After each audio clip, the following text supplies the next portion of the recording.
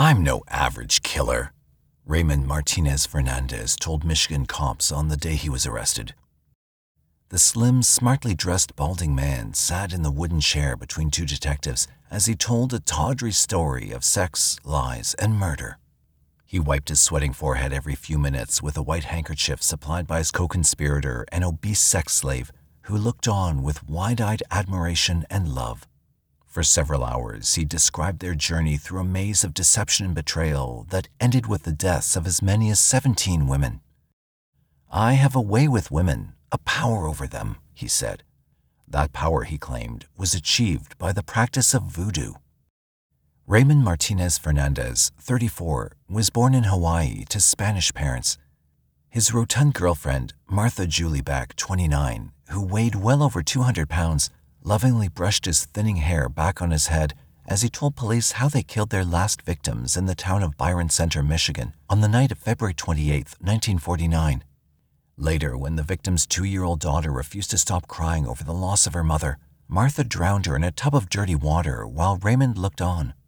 After the murders, they decided to go to the movies where they munched on popcorn and drank a gallon of soda. The day-by-day revelations about this bizarre couple had New York City's press working overtime to keep up with a story that seemed too sleazy even by tabloid standards. Martha's enormous size was the subject of never-ending speculation by the press, who estimated her weight to be anywhere from 200 to over 300 pounds. This constant ridicule caused Martha to write a series of tearful, angry letters from prison to the media, complaining of the unfair treatment she received from columnists like Walter Winchell and newspapers like the Daily News and the New York Mirror.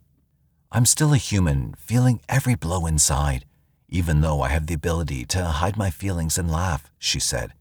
"But that doesn't say my heart isn't breaking from the insults and humiliation of being talked about as I am. Oh yes, I wear a cloak of laughter." Fernandez and Beck came to be known as the Lonely Hearts Killers in the nation's press. Their murder trial took place during the scorching hot summer of 1949 in Bronx Criminal Court, where the salacious testimony of abnormal sexual practices caused a near riot among spectators. The Latino Lothario and the plump, lovesick girlfriend who killed lonely, sex-starved women was a story weirder and more intriguing than anything out of the trashiest pulp magazines of the 1940s. She was born Martha Julie Seabrook in 1919 in the town of Milton in northwest Florida. As a small child, Martha developed a glandular condition that caused her to physically mature faster than most children. By the age of 10, she possessed a woman's body and the sexual drive of an adult. Unfortunately, she was already obese by that age and suffered ridicule from not only her classmates, but from her domineering mother as well. It was claimed at Martha's murder trial in 1951 that her brother sexually assaulted her at an early age. When she told her mother about the incident, she blamed Martha and beat her. Wherever she went thereafter, her mother followed her. If a boy showed any interest in Martha, her mother was sure to chase the boy away with a barrage of insults and threats. Throughout her teenage years, Martha was the focus of cruel jokes and insults, which drove her further within herself. She became reclusive, withdrawn, and had virtually no friends her own age. Later, Martha attended a nursing school in Pensacola, where she graduated first in her class in 1942. However, because of her appearance, she was unable to gain employment in the nursing field. She was forced to take a job working for a mortician in a local funeral home, preparing female bodies for burial. It was a surreal environment for Martha, who was already remote and lonely. Tending to the bodies of the dead at all hours of the day and night, she may have found a strange solace in the company of those who couldn't hurt her with criticism and ridicule. She lived with the dead. In 1942, desperate to begin a new life, she moved to California. She soon got a job at an army hospital working as a nurse. But at night, Martha would frequent the city's bars, where she'd pick up soldiers on leave and, at times, have sex with some of them. As a result of one of these encounters, she became pregnant. The father was a soldier who was uninterested in her. When he discovered Martha was pregnant, he attempted to commit suicide by throwing himself into a nearby bay. Unable to convince the father to wed, and deeply ashamed that a man would rather die than marry her, she returned to Florida, depressed and alone. In Milton, Martha soon realized that she had to explain the pregnancy. She made up a story that she met and married a naval officer in California. She bought a wedding ring and wore it proudly around town. Her husband would soon return from the Pacific, and then everyone would meet him. Of course, that day could never happen, so she had to come up with a remedy. She arranged to have a telegram sent to herself announcing that her husband was killed in action. She went into hysterics when she received the news. The town mourned for her, and the story even appeared in the local papers. Martha received a great deal of attention and sympathy for her loss. In the spring of 1944, she gave birth to a daughter, Willa Dean. A few months later, she met a Pensacola bus driver named Alfred Beck, and Martha became pregnant again. Alfred, perhaps feeling guilty about the pregnancy, reluctantly married her in late 1944. 6 months later, they were divorced. Martha had lost her job the year before and now found herself alone once again, this time with 2 small kids and no income. She fell into a fantasy world of romance novels and afternoon movies like Confidential Agent and Gaslight, which featured her favorite leading man of the day, Charles Boyer. She read true confession-type magazines and dreamt of the man who would save her from her loneliness and desperation. In early 1946, she finally secured a job at a Pensacola hospital for children. Martha was actually a very good nurse. She took her job and responsibilities very seriously. "I chose this profession," she wrote, "without thought of self and want to prepare myself for this profession, not for material gains, but for the purpose of aiding humanity and rendering service to others." Unable to be happy in the social side of her life, Martha put everything she had into her work. Before the year was out, she received a promotion and eventually became nurse superintendent of the hospital. But still, she was depressed and yearned for the day when she could have a man all to herself, a man that would give her sexual fulfillment, companionship, and above all, the kind of love she read about for years in the hundreds of magazines that lay strewn all over her apartment. As a result of a practical joke played by a coworker, Martha received an ad in the mail to join a Lonely Hearts Club. When she read the ad, she broke down into bitter tears. "How could I forget that day?" she later said. But in an act of defiance, Martha placed an ad in Mother Deneen's Family Club for Lonely Hearts. She had to fill out a form describing herself and sent it in for publication. But she conveniently left out the fact that she weighed nearly 250 pounds and already had 2 kids. The ad was published, and Martha breathlessly awaited her Prince Charming. Each day when she returned home from work, she anxiously checked the mailbox, searching for the letter that would sweep her away from the pain of loneliness. Raymond Martinez Fernandez was born on the island of Hawaii on December 17, 1914. His parents were of Spanish descent and proud people who were disappointed in Raymond's frail and sickly appearance. His father especially was not fond of Raymond and wished for a stronger son. When Raymond was only 3, the family moved to Bridgeport, Connecticut. In 1932, Raymond decided to go to Spain to work and live on an uncle's farm. There, at the age of 20, he married a local woman named Encarnacion Robles and set up house. By then, Raymond had left behind the awkward weakness of his youth and evolved into a handsome, well-built young man. He had a calm, gentle manner and was well-liked in the village of Orgiva. When the Second World War began, Raymond served with Spain's merchant marine, but he soon found service with the British government as a spy and apparently achieved a certain notoriety in the intelligence-gathering community. Little is known of his wartime activities, but the Defense Security Office in Gibraltar once said that he was entirely loyal to the Allied cause and carried out his duties, which were sometimes difficult and dangerous, extremely well. In late 1945, after the war was over, Fernandez decided to return to America to find work and then send for Encarnacion and his newborn son. He managed to get passage on a freighter that was headed for the island of Curaçao in the Dutch West Indies. While on board the ship, Raymond was the victim of a life-altering event. As he attempted to come up to the deck, an open steel hatch cover fell directly on the top of his head. The injury caused a severe indentation on his skull and may have damaged his brain in an irreversible way. When the ship docked in December 1945, he was placed in the hospital where he remained until March 1946. Upon his release from the hospital, Raymond had undergone a personality transformation. Before the accident, he was an ordinary young man who was socially adept, open with people, and courteous in manner. But after the accident, Raymond became distant, moody, and quick to anger. He didn't smile as easily, and when he spoke, he often rambled. Personality disorders that result from head injury are well documented, and research suggests that the level of disorder hinges upon the severity and location of the injury. In Fernandez's case, the injury, which fractured his skull, was located in the frontal lobe region that regulates the learning, reasoning, and logical segments of brain function. There was no doubt Raymond Fernandez was a changed man.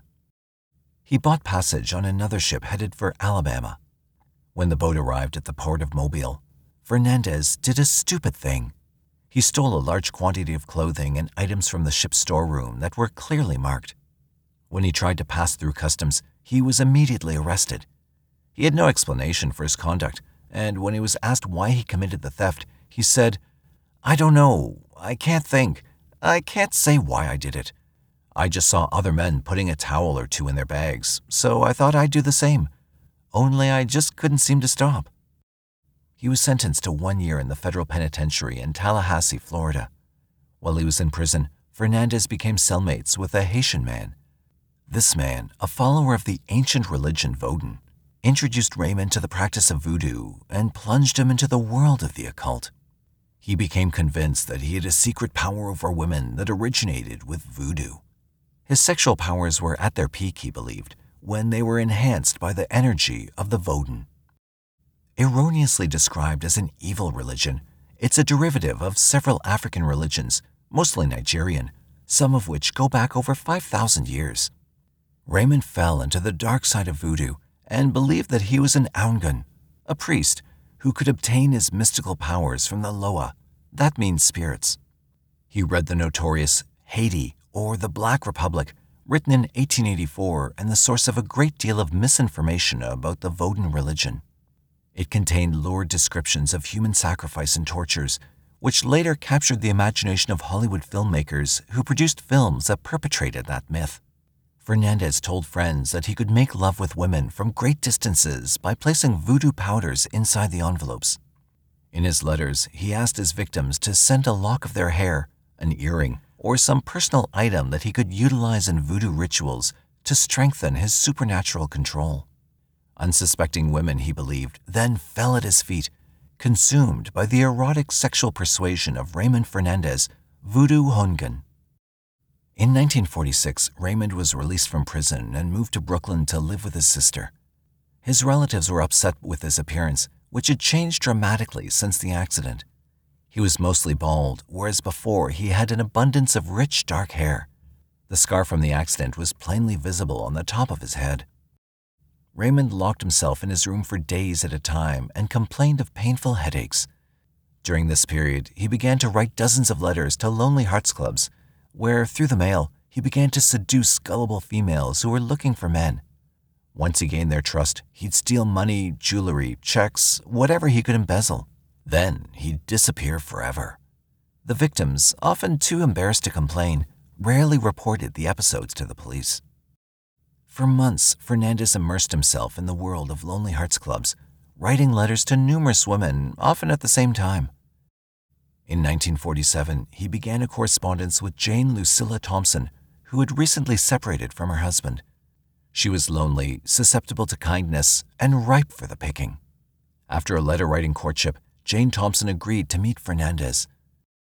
In October 1947, they bought cruise ship tickets with Jane Thompson's money and took a trip to Spain. For several weeks, they traveled together and booked hotel rooms as man and wife. They dined and took sightseeing trips across the Spanish countryside. Fernandez, though, was still legally married to his first wife, Encarnacion Robles. Eventually, he found his way to La Linea, where Encarnacion lived with his 2 kids. He introduced her to Jane, and for a time, the unlikely three frequently dined out on the town. Things seemed to be going well, but on the night of November 7, 1947, something happened between the 2 women. It's believed that some type of disagreement or fight erupted between Raymond and Jane at the hotel in La Linea. He was seen running out of the room late that night. The next morning, Jane Lucilla Thompson was found dead in her room of unknown causes. Her body was removed and buried without an autopsy. Later, when suspicions of murder by poison were aroused, her body would be exhumed. Meanwhile, Fernandez skipped town, leaving his wife, the long-suffering Encarnacion, alone once more. He caught the next boat to the United States, where he showed up at Jane's old apartment in New York City. With the forged last will and testament of Jane Thompson in his hand, he took possession of the apartment and all the furnishings, despite the fact that Jane's elderly mother lived there. During this tumultuous time, while Raymond traveled through Spain with Jane Thompson, dined with both women, and then confiscated the New York City apartment from the mother of his latest victim, Fernandez continued his correspondence with dozens of women. One of them was Martha Seabrook Beck. In sunny Florida, Martha went about her business at the Pensacola Hospital, where she was so good at her job. She was made supervisor of all the nurses in just 6 months' time. Her professional career was finally on track, but her social life and her yearning for romance was still at a dead end. After she wrote her first letter to Mother Denine's club, she waited. She waited nearly 2 weeks for a return letter, and each day she was disappointed when none arrived. But sometime before Christmas Day in 1947, she received her first and only reply. The letter was from Raymond Fernandez from West 139th Street in New York City. He said he was a successful and well-respected businessman who made his fortune in the import and export trade. The words were written in an elaborate manner, extremely courteous, and seemed sincere. He wrote that he was a Spaniard who'd recently left his country to come to America for better business opportunities. He now lived alone here in this apartment, much too large for a bachelor, but I hope someday to share it with a wife. Fernandez wrote that he knew Martha was a nurse, and he wrote to her because, "I know you have a full heart with a great capacity for comfort and love." It was too much for the starry-eyed Martha. She carried the letter with her everywhere she went and read it at every opportunity. She couldn't believe how well he wrote and expressed himself. She immediately bought expensive stationery and began a 2-week correspondence that included a dozen letters and an exchange of photographs. The photos were a little bit of a problem. Of course, Martha didn't want to scare off the prospective Romeo with a full frontal view of her generous size. Instead, she sent Fernandez a group photo of all the nurses at the hospital, in which she was partially hidden behind a row of friends. In the accompanying letter, she wrote, "It doesn't do me justice." She couldn't have known that size or appearance was of little concern to Raymond Fernandez. By this time, he'd already defrauded, tricked, deceived, and stolen from dozens of women across the country. He didn't care if his victims were fat, skinny, old, or young. He had only one criterion: they had to have assets. When he learned that Martha was a nurse, he assumed that she had money or a house or something of value. He knew that he'd have to develop a relationship by mail and maybe a telephone call or two before arranging a face-to-face meeting. He had to build trust and inspire a level of sexual anticipation in his victims. Through repeated acts of trial and error, he built up a standard routine, and he followed that script almost in every instance right up to the end. When the victim realized that she'd been taken, most times she was reluctant to call the police. There were strong feelings of humiliation, guilt, and even complicity in the crime. And, above all, the women did not want their names dragged into public view as lonely hearts seeking men through newspaper ads. The self-absorbed Fernandez just assumed that most women were satisfied with his sexual dexterity and imagined they simply accepted the theft as a valid price to pay for a few days or weeks of happiness with a wonderful lover like him. After a few letters back and forth, Fernandez performed the necessary step of asking Martha for a lock of her hair. With this hair, Fernandez was able to perform his voodoo ritual, which he believed would make Martha unable to resist his sexual charms. He followed directions from a book written by William Seabrook called Magic Island, a Bible of voodoo and secret spells. He considered it a good omen that his favorite author and his latest victim shared the same name. Martha was thrilled that a man would ask for a lock of her hair. That had never happened before. She happily sent a generous piece of her hair with the very next letter and doused it with a smattering of perfume. Maybe her turn had finally come, she may have thought. Maybe she imagined that Raymond Fernandez would be her knight in shining armor, her dream lover to take her away from the daily routine of bedpans and a life of drudgery. Maybe her luck had finally changed. After Fernandez built up enough anticipation in Martha and he performed the necessary voodoo ritual, he decided that the time had come for the meeting. He arranged to take a train down to Florida and for Martha to meet him at the station. Of course, Martha, realizing that she was about to confront the lies she'd told about herself, was extremely nervous.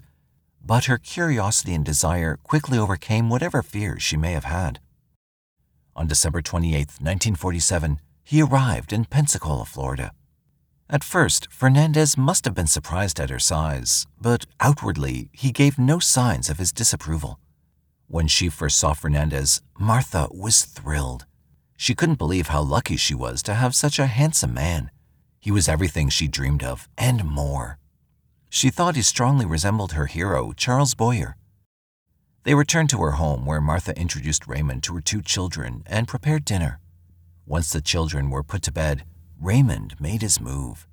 Martha, already thrilled that he'd pay any attention to her whatsoever, quickly surrendered. For the first time in her life, she attained sexual fulfillment. It was a revelation. Fernandez, though, was still thinking of his scheme to fleece the gullible Martha. He was anxious to learn of her assets in order to determine if she was worth the effort. They spent the next day and night together and had sex several times. Martha swore her undying love and wanted him to stay in Florida to marry her. But Fernandez did not want marriage. He wanted to continue his work. He suddenly told Martha that he had business in New York and really should return as soon as possible. Martha protested, but Fernandez calmed her by saying he'd soon be back or send money so she could join him in New York. Martha interpreted that as a sort of proposal. After he boarded the train in Jacksonville, she went back to Milton and told everyone that she was about to be married again. A shower was prepared in her honor. She was happy like she'd never been before. Then, on the day of the shower, she received a letter from Fernandez in which he said she'd misunderstood his feelings for her and he'd not be returning to Florida. She was devastated. After Martha attempted suicide, Fernandez relented and agreed to let her visit him in New York. She stayed for a glorious 2 weeks. But when she returned to her job in Florida, she was fired without explanation. When she tried to find out why, her employer refused to elaborate. Martha felt it was because the town had learned about her scandalous affair with a Latin lover from New York. She picked up her last paycheck as Martha Fernandez and went home to pack. She got her 2 kids dressed, said goodbye to a few friends, and got on the first bus to New York. When Fernandez answered his door in the morning of January 18, 1948, much to his dismay, he found Martha and her 2 children standing there. This was a major stumbling block in his career of theft and deception. Fernandez, though, didn't disapprove of having Martha around. There was something comforting about her, the way she catered to his every need, made his bed, and cooked for him. But the kids had to go, he insisted. Martha reluctantly decided that giving up her children was the price she had to pay for Raymond. On January 25, 1948, she dropped off her kids at the Salvation Army and abandoned them. For the next 3 years, she had no contact with them whatsoever. Not until she was in Sing Sing prison in 1951 did she ever give them another thought.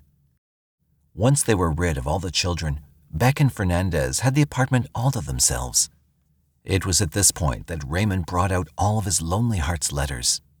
He told her everything, the dozens of women he deceived and robbed, his wife in Spain, and the other wives as well.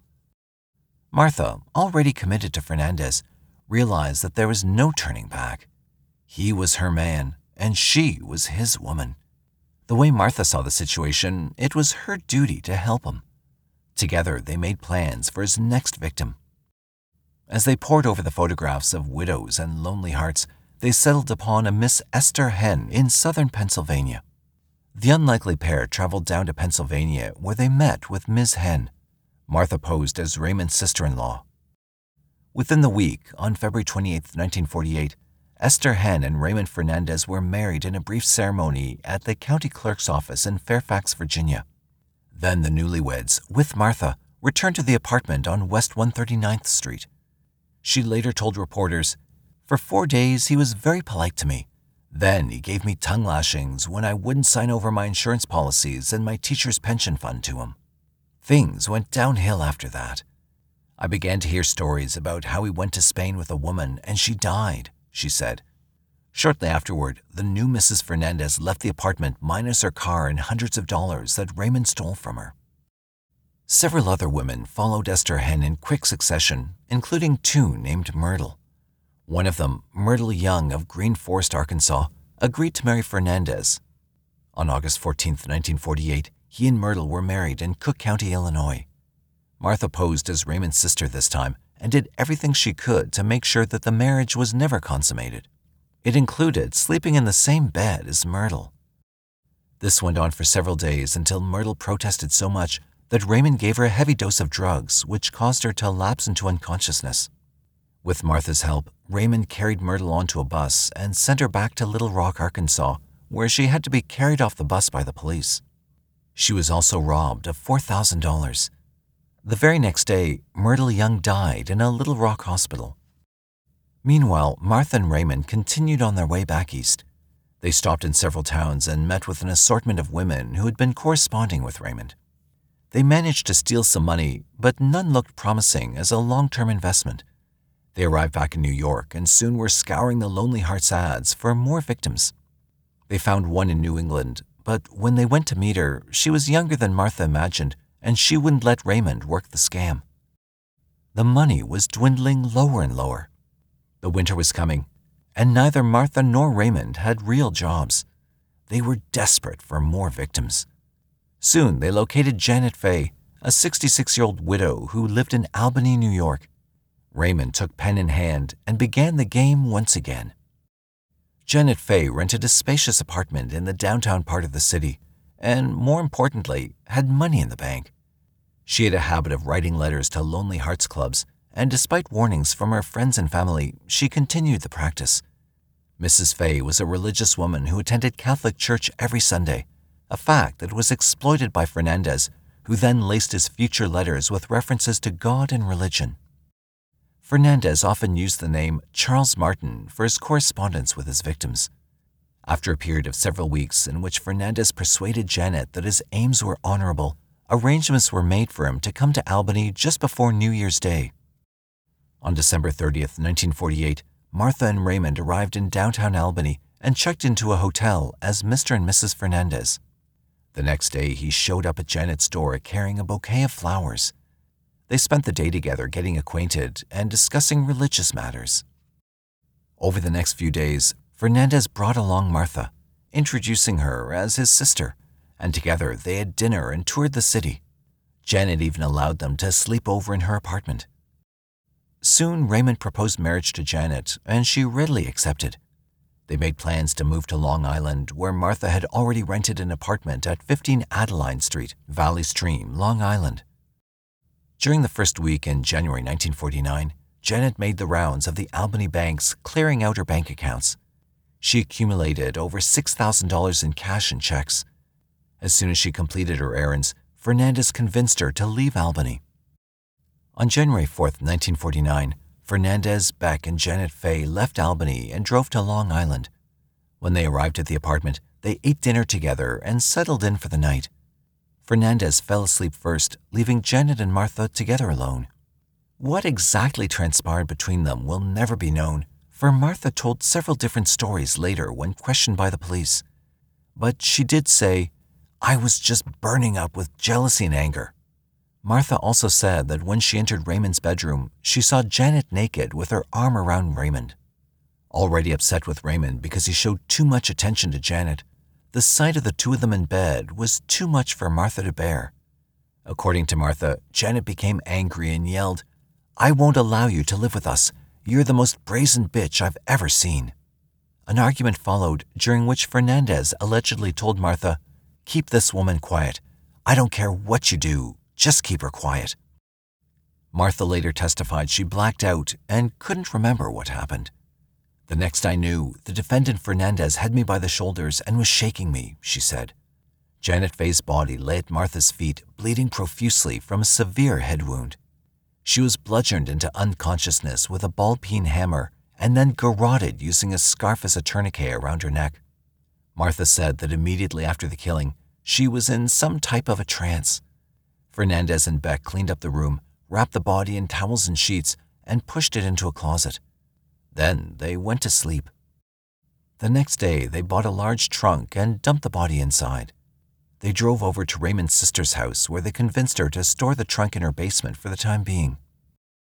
11 days later, on January 15th, Raymond retrieved the trunk from his sister's home and buried it in the cellar of a rented house. Raymond then covered up the grave with cement.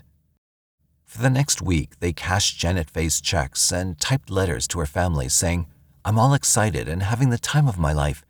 I never felt as happy before. I will soon be Mrs. Martin and will go to Florida." They signed the letters Janet L. Faye.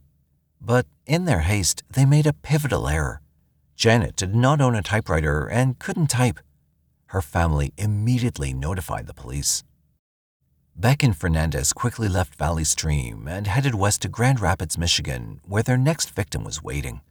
For several weeks, Fernandez corresponded with a young widow named Delphine Downing, 41, who also had a 2-year-old child, Raynell. Delphine also knew Fernandez as Charles Martin, a successful businessman in the export trade who also had a special love for children. So when Charles wrote Delphine and told her that he was coming for a visit to Byron Center, a suburb of Grand Rapids, she was pleasantly surprised. She also didn't mind when he said that he'd be bringing his sister, Martha, along. When they met in late January 1949, Delphine was impressed with Charles and may have thought that she had a future with him. She liked his courteous manner and considerate attitude towards Raynell. Before the month was out, he was having sex with Delphine, a development that had Martha quietly seething with rage. But Delphine's happiness was short-lived. One morning, she entered the bathroom and accidentally observed Charles without his toupee. She was shocked at his baldness and the ugly scar on the top of his head. She accused Fernandez of fraud and deception. Fernandez turned on the charm to placate her, but nothing worked. Martha was still burning inside, but remained quiet, hoping the situation would calm down. She convinced Delphine to take some sleeping pills. While the pills did their work, Raynell began to cry, perhaps sensing that her mother was not acting normally. Martha, already furious with Delphine and Fernandez, suddenly grabbed the child and began to choke her into unconsciousness, causing obvious bruises on her neck. Fernandez was angry. "If she wakes up and sees Raynell, she'll go to the police," he said. "Do something, Ray," Martha said. Fernandez went into the next room and retrieved a handgun that belonged to Delphine's dead husband. He wrapped the pistol in a blanket and placed the muzzle against Delphine's head. He pulled the trigger, sending a bullet into her brain, which killed her instantly. Raynell watched the entire event from a few feet away. Then they wrapped Delphine up in sheets and carried her into the basement. They dug a large hole and dumped the body in. Fernandez covered the grave with cement while Martha dutifully cleaned up the murder scene. For the next 2 days, they made their plans to escape. They cashed in whatever checks that Delphine had and looted the house of all valuables. Meanwhile, Raynell cried constantly and refused to eat. They talked over what should be done with the little girl, but couldn't agree. Ultimately, Fernandez told Martha to get rid of her. "I can't do it, Ray, I can't," she pleaded. But Martha was already in too deep. She was an accomplice to several murders and partner to dozens of frauds and thefts. She had no real home and had abandoned her own children to be with her Svengali lover. And now, after burying yet another body to hide their crimes, Fernandez wanted her to do the unthinkable. She may have tried to resist, but his power over her was complete. As Raynell continued to sob, Beck and Fernandez transferred some of the water that had accumulated in the basement and filled an empty metal tub to the brim. Then, in an act of callous depravity, Martha picked up the child and held her under the water until she drowned. A few minutes later, Fernandez was digging another grave next to Delphine. Only this one was a lot smaller. Although they were now free to leave town and move on, they chose not to. Instead, Martha and Raymond went to the movies. Later, when they came back to the apartment, they began to pack their bags. There was a knock at the door, and when Fernandez opened it, he found 2 stern-looking cops standing in front of him. Suspicious neighbors had called the police. After they were arrested on February 28, 1949, Beck and Fernandez were brought to the Kent County DA's office, where they were questioned by the police and the district attorney.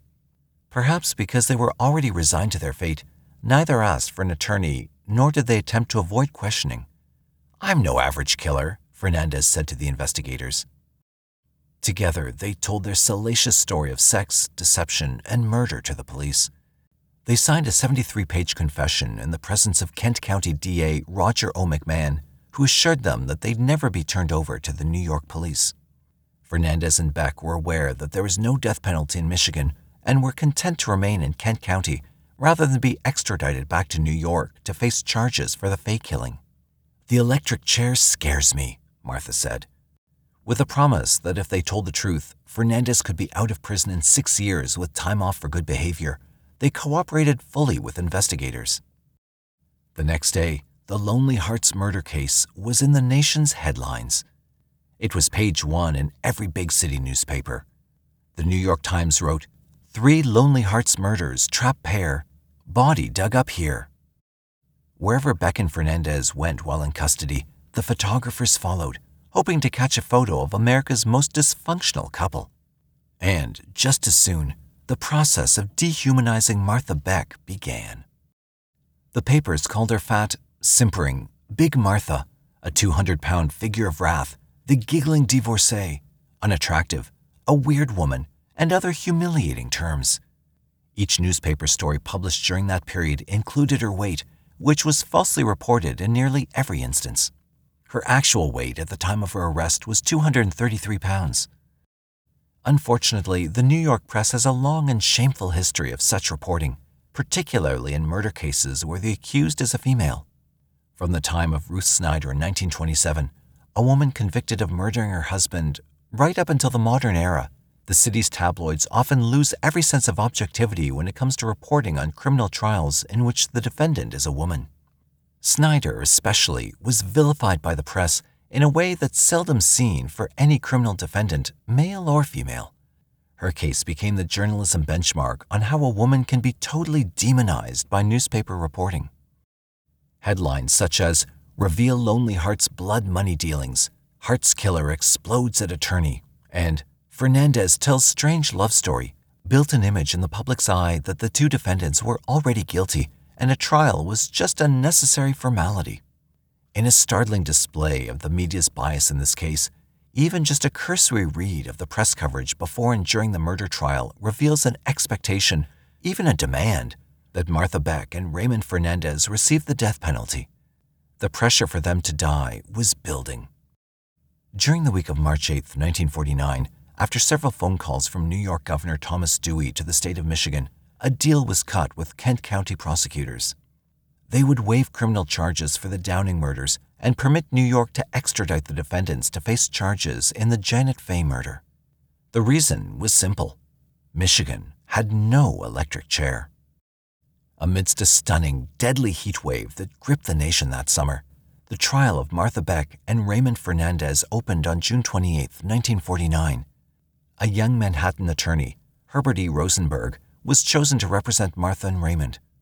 Of course, one attorney to represent both defendants was a violation of ethics and unfair to the accused, but the decision was allowed to stand. A change of venue from Nassau County, Long Island, where the Fay murder was committed, was granted, and the trial moved to the more spacious, more accessible Bronx Supreme Court near baseball's famous Yankee Stadium. But nothing could save the spectators from the oppressive heat. Over the July 4th weekend in 1949, at least 881 people died nationwide from heat and accidents, a record that still stands today. Judge Ferdinand Pecora sat on the bench, a stern but fair jurist who had a reputation for moving things along in his trials. The prosecutor was Nassau County District Attorney Edward Robinson, Jr., who was on the case since the very beginning and had participated in the deal to extradite the defendants back from Michigan.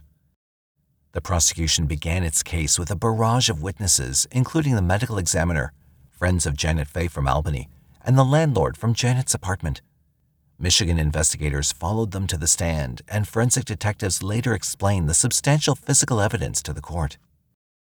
Raymond Fernandez took the stand on July 11, 1949. He denied any role in the Fay killing and said that he only met Martha a short time before by writing to Lonely Hearts Clubs. He admitted confessing to the Michigan authorities, but wished to retract the entire statement because he had confessed only to save his sweetheart, Martha.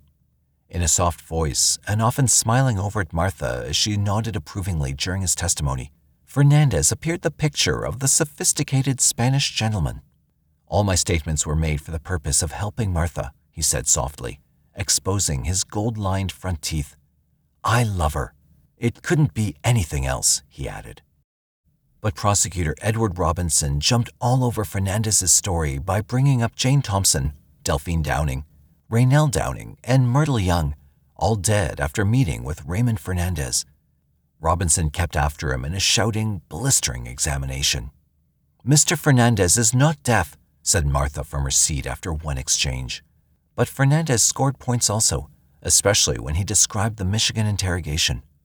"Everybody was permitted to question me, including the newspaperman," he said. "I didn't know if I was coming or going, and the DA said that whatever I said would not be used against me." Fernandez regained his composure and continued on, sensing that this point was one to dwell on. "They'd look upon me as a murderer in New York and let her go," he said. "As a man, I could take it better than a woman. If I cooperated, they said, I would do 6 years and be paroled. Then I could do what I liked. If I didn't cooperate, I would go to jail for life." But the defendants had too much against them. The lengthy confession with all its gruesome detail came back to haunt them many times over. As the statement was read into the record, the courtroom gasped when they heard descriptions of the murders. "I can still hear it. The blood was dripping, dripping, dripping, and the sound of it just sounded like it could be heard all over the house," Martha had told the Michigan investigators. While Fernandez was strangling Mrs. Fay, she said, her false teeth fell out. "They had the presence of mind to dispose of them because we realized in case her body was found, if the teeth were there, that would be a mode of identification." DA Robinson then asked Fernandez if he shot and killed Delphine Downing. "That is true," he said simply, but when asked if he killed Janet Fay, he denied it. At that point, Martha suddenly jumped out of her seat. "I think at this time, Your Honor, I want to take the stand," she shouted.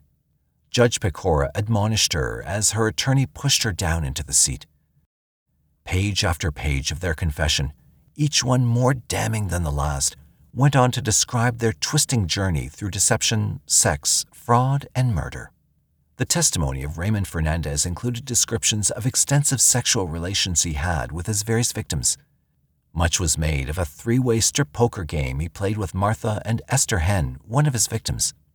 The last hand was played for who would have the pleasure of sleeping with Fernandez. Martha won. This type of testimony continued through the morning of July 21st and was so lurid that unauthorized persons were not permitted to loiter outside the courtroom. The New York Times said that many of the would-be spectators, predominantly women, did without lunch in order not to lose their places.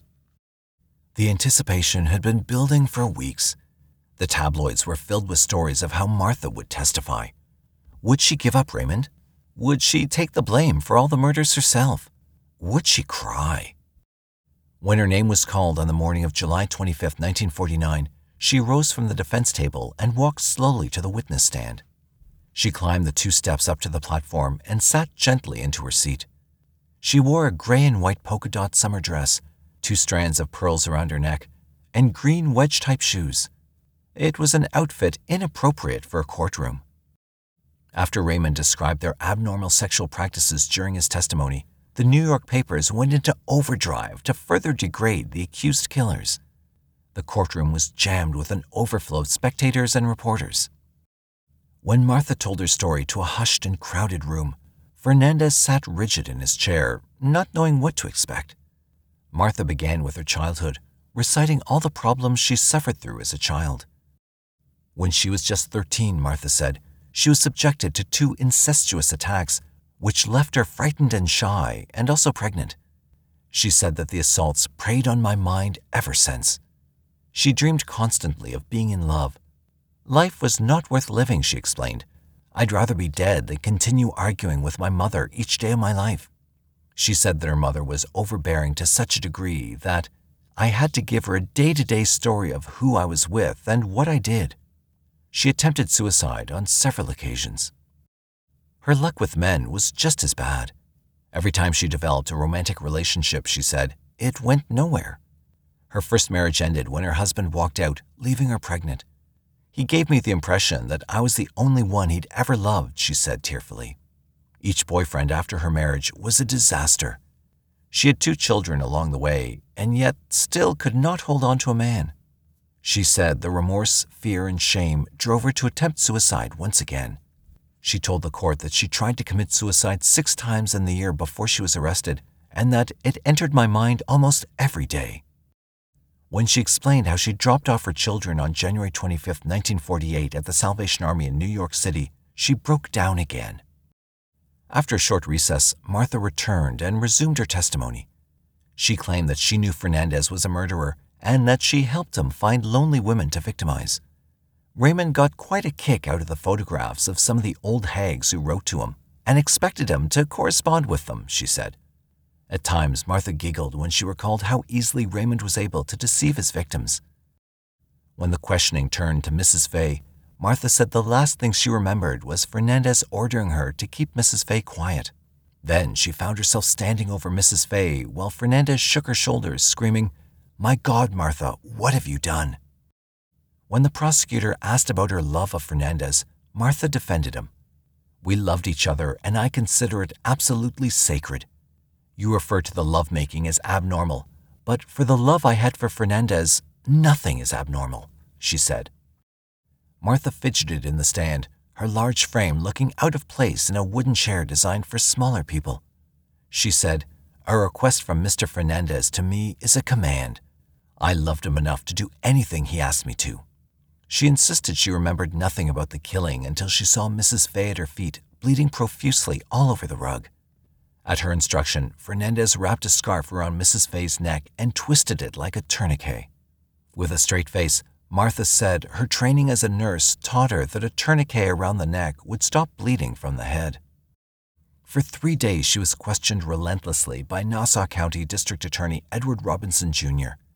At times, tearful, angry, and rebellious, Martha gave details of her sexual relationship with Fernandez that made some women leave the courtroom. When she began to describe certain sex acts connected with the practice of voodoo, a contingent of 24 cops had to be called to the Bronx Supreme Court building to contend with the crowds that tried to push their way into the courtroom. The New York Times reported, "The Lonely Hearts murder trial was disrupted yesterday afternoon by a near riot of would-be spectators outside the courtroom." On August 18, 1949, after 44 days of testimony and a 5-hour charge by Judge Pecora, the case went to the jury. They took a break for dinner and began deliberations at 9:45 p.m. Later that night, they came back and asked for a reading of Fernandez's confession. They also asked for a clarification on the term premeditation. Some observers thought that Fernandez would take the weight of the case while Martha would be convicted on a lesser charge. But the jurors worked through the night with no sleep, and by 8:30 a.m. the next morning, it was over. Ironically, when the verdict was announced, there was almost no one in the courtroom. Thinking that the jury would continue deliberations in the morning, all the spectators went home for the night. Almost immediately after the jury received the case on the night before, a vote was taken. The tally was already 11-1 for conviction. A single juror wondered if Martha was sane and if Fernandez had premeditated the murder of Mrs. Fay. After several hours of debate, that juror gave in and voted for conviction. The jury of 10 men and 2 women found Fernandez and Beck guilty of first-degree murder. The defendants displayed no emotion or surprise, though the Daily News said, "Mrs. Beck, as she did so many times during the trial, took on a brazen pose." There was no recommendation for mercy for either defendant, and sentencing was set for the following Monday. On August 22nd, Martha Beck and Raymond Fernandez stood impassively as Judge Pecora sentenced them both to die in the electric chair on October 10th of that year. Within the hour, they were on their way to Sing Sing Prison on the banks of the Hudson River. Martha became inmate number 108594, and Fernandez became 108595. Upon admission, Martha was asked routine questions. "To what do you attribute your criminal act?" the guard asked. Something I got into. I had no control, she replied. To the same question, Fernandez said, an accident. They were processed, immediately separated, and placed on death row. Ironically, Martha was assigned the same cell as murderess Ruth Snyder in 1927 and later occupied by the irrepressible Eva Koo in 1936. Both were executed. The cell consisted of a bunk, a sink, and a toilet. Her only companions would be the matrons on duty. Martha submitted a list of approved visitors that included her divorced husband, Alfred Beck, her brother, and 3 sisters. She also included her son, Anthony, now 4, and her daughter, Carmen, 5, who she hadn't seen since January 1948 when she abandoned them at the Salvation Army office in Manhattan. Martha and Raymond's stay on death row in Sing Sing prison had to be one of the most tumultuous events in that prison's history. From the day they arrived on August 19, 1949, until March 8, 1951, when they were executed, the ongoing soap opera of the broken-hearted Martha never ceased. Fed by intermittent press stories of Martha's sexual deprivation and erratic behavior, the public never lost its appetite for gossip about the Lonely Hearts killers. In September 1950, it was rumored that Martha was having an ongoing sexual relationship with one of the guards, a story that made front-page news in the tabloids. For several weeks, I've suffered in silence because of the rumors started by Mr. Fernandez, she wrote in a letter to Warden Deno of Sing Sing. To print that or say that I'm having an affair with a guard is one of the most asinine and ridiculous statements ever made, she said. Approximately 25 million persons heard Winchell's broadcast tonight, including members of my own family, and I'll admit it will be a shock and embarrassment to them. But Fernandez apparently believed the story and submitted court papers to have his case dropped. The petition stated, the triangle subjects him to mental torture beyond endurance and requested that all appeals on his behalf be stopped immediately so that he can be executed forthwith to end his living death. Martha asked her attorney, Herbert Rosenberg, to do something to stop the rumors. What do they expect me to do, she wrote. Sit here and let him destroy the one thread of decency I've left? He's done so much talking about how he has me wrapped around his little finger that it was a blow to his ego when I unwrapped myself and forgot about him. All I can say is, what a character. As time went on, Martha and Raymond continued on a love-hate relationship that changed almost daily. Some days they professed their undying love for one another. Other days they'd barely speak to one another. In one letter, Martha belittled him to her mother. Oh yes, he's brave when it comes to talking and hurting others he can kill without batting an eyelash. But to hurt himself, he'd never do it. It takes a man to kill himself, not a sniveling, low-down, double-crossing, lying rat like him.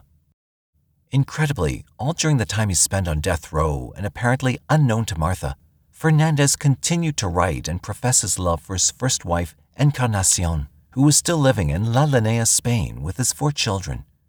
Kisses and hugs to the children, and you receive 1,000,000 kisses and hugs from the one who always will have you until the last second of my life, Fernandez wrote on January the 8th, 1951. Encarnacion, who knew that he was involved with many other women, still considered him her husband and wrote, Do you prefer me to fly to you and spank you for not writing, just as if you were a little child? Kisses from the children. All my love to you, from your wife, Encarna. But it was Martha, the hopeless romantic who was trapped in a web of deceit and obsessive love, who captured the imagination of legions of women. They could empathize with a young girl who was ridiculed and rejected by family, friends, and boyfriends because of a weight problem. They could feel for a woman who wound up on death row because she wanted to please the only man she ever loved and who loved her. Although executions were still a reality at Sing Sing, the number of executions had diminished greatly in the previous few years. There were only 3 in 1950, down from 14 in 1949, and a high of 21 executions in 1936. After several failed appeals, their execution date was set for March 8, 1951. Martha would be the 6th female executed in the state of New York during the 20th century. As time ran out for the Lonely Hearts killers, they reconciled and wrote letters to each other, declaring their love once more. Preparations for the event required weeks of activity by the prison staff. Witnesses for the Beck and Fernandez executions totaled at least 52 people, an unusually high number. They included 9 judges, numerous police officials from Michigan, New York, and Long Island, press representatives from the Detroit News, the New York Journal-American, the World Telegram, the New York Daily News, the New York Mirror, New York's El Diario, the Pensacola Daily Times, and many others. Prison officials were unusually accommodating to the media. On March 8th, her last morning, Martha ate a good breakfast, ham, eggs, and coffee, and took a shower, according to a death row log kept by Matron Evans. Martha ate fair dinner. Laundry sent out, returned, and checked, she wrote. Martha preferred to spend her last day with Matron Evans, but became angry when she discovered that another matron would be on duty from 9 a.m. to 5 p.m. Martha wrote her last angry letter that afternoon in which she said, "I do not appreciate it one bit, but I'm glad that no member of my family will know how hurt and misled my last day was. It hurts me deeply to realize that I've been wrong in thinking that there could be good in a state-paid employee. Martha Julie, number 108594." According to Martha's written instructions, her last meal consisted of fried chicken, no wings, French fries, lettuce, and tomato salad. Fernandez ordered an onion omelet, French fries, chocolate, and a Cuban cigar. He was especially nervous and confided to prison guards that he may not hold up under the pressure. As the hour grew near, Martha sent Fernandez a note professing her undying love. "The news brought to me that Martha loves me is the best I've had in years. Now I'm ready to die," he said. "So tonight, I'll die like a man." At 11 p.m., the procedure began. First, 2 other convicts, John King, 22, and Richard Power, 22, from Queens, New York, were taken from their cells and marched over to the pale green death chamber. They were executed for the senseless murder of an airline clerk in 1950. After their deaths, Fernandez was removed from his cell and taken to the same cold, barren room. It was tradition at Sing Sing that the weakest should go first. "I want to shout it out. I love Martha. What do the public know about love?" he said. Fernandez was a broken man, panic-stricken and paralyzed with fear. He had to be carried into the chair. Minutes later, Martha was brought into the dreaded room of her own volition, escorted by the matrons. She sat down in the creaking chair carefully and had to wriggle her large frame into the seat. She was able to squeeze into position with difficulty as the teary matrons applied the straps to her body. Her mouth formed the words, "So long," but no sound escaped her lips. At 11:24 p.m., she was dead. It was the first quadruple execution since 1947. The executioner, Joseph Frankel of Cairo, New York, was paid $150 per person for his expertise. Before she was led from her cell, Martha had this final statement for the press. "What does it matter who's to blame?" she said. "My story is a love story, but only those tortured with love can understand what I mean. I was pictured as a fat, unfeeling woman. I'm not unfeeling, stupid, or moronic. In the history of the world, how many crimes have been attributed to love?" Minutes later, Martha sat in the chair, her enormous weight causing it to creak and moan. She squeezed into the seat with difficulty as the matrons adjusted the straps to fit. Her mouth formed the words, "So long," but there was no sound. Smiling, defiant to the end, she had nothing more to say. It was the first quadruple execution at Sing Sing in 4 years. The executioner, Joseph Frankel of Cairo, New York, made $600 for the day's work.